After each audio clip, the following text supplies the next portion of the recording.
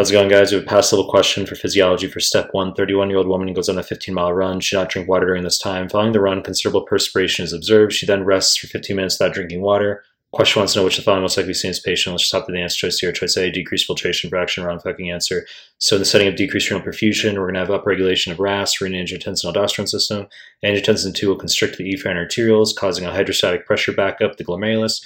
Filtration fraction is going to be GFR divided by renal blood/plasma flow. So if you have constriction of the efferent arterioles causing that hydrostatic pressure backup, we're going to have a maintenance of GFR divided by reduced renal perfusion, which means increased filtration fraction. Choice A, wrong fucking answer. Choice B, decreased urinary protons, wrong fucking answer. And we know it's wrong because, if anything, aldosterone will be increased, and one of its functions is to upregulate the proton ATPase pump on the apical membrane of the cortical collecting duct. So we'd have increased urinary protons in this case. Choice B, wrong fucking answer.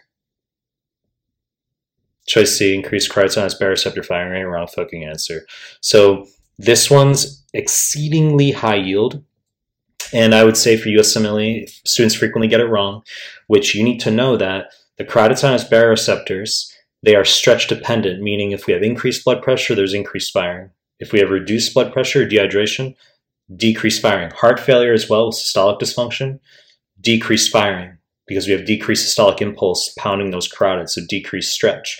So some students erroneously think that the baroreceptors, quote unquote, wake up in response to any change in pressure. That's not the case. So if you have decreased blood pressure, you're going to choose a down arrow for carotenoid baroreceptor firing rate. It's a long fucking discussion. I talk about this stuff in my Highlight Arrows PDF as far as glossopharyngeal, cranial nerve 9, afferent up to the solitary nucleus of the medulla, followed by vagus nerve, same direction, coming down efferent to the atria/nodal tissue. Okay, sympathetic activity, opposite direction. Point is, wrong fucking answer. Choice D, increased potassium secretion, correct answer. So as we just mentioned, RAS is going to be upregulated, and one of the effects of aldosterone is to upregulate the sodium-potassium ATPase pump in the basolateral membrane of the cortical collecting duct, where sodium is reabsorbed, potassium is secreted. The word secreted means excreted through the tubular wall. Okay, so increased potassium secretion. You need to know that kaliuresis, fancy word for micturition, urination of potassium. We'd have increased kaliuresis in the setting of increased aldosterone.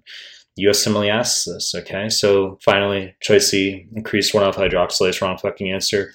No relevance whatsoever. Obviously, this enzyme normally present in the proximal convoluted tubule and is upregulated by PTH, okay? So it's going to convert inactive 25D3 into active 125D3. The latter goes to the small bowel, increases calcium absorption.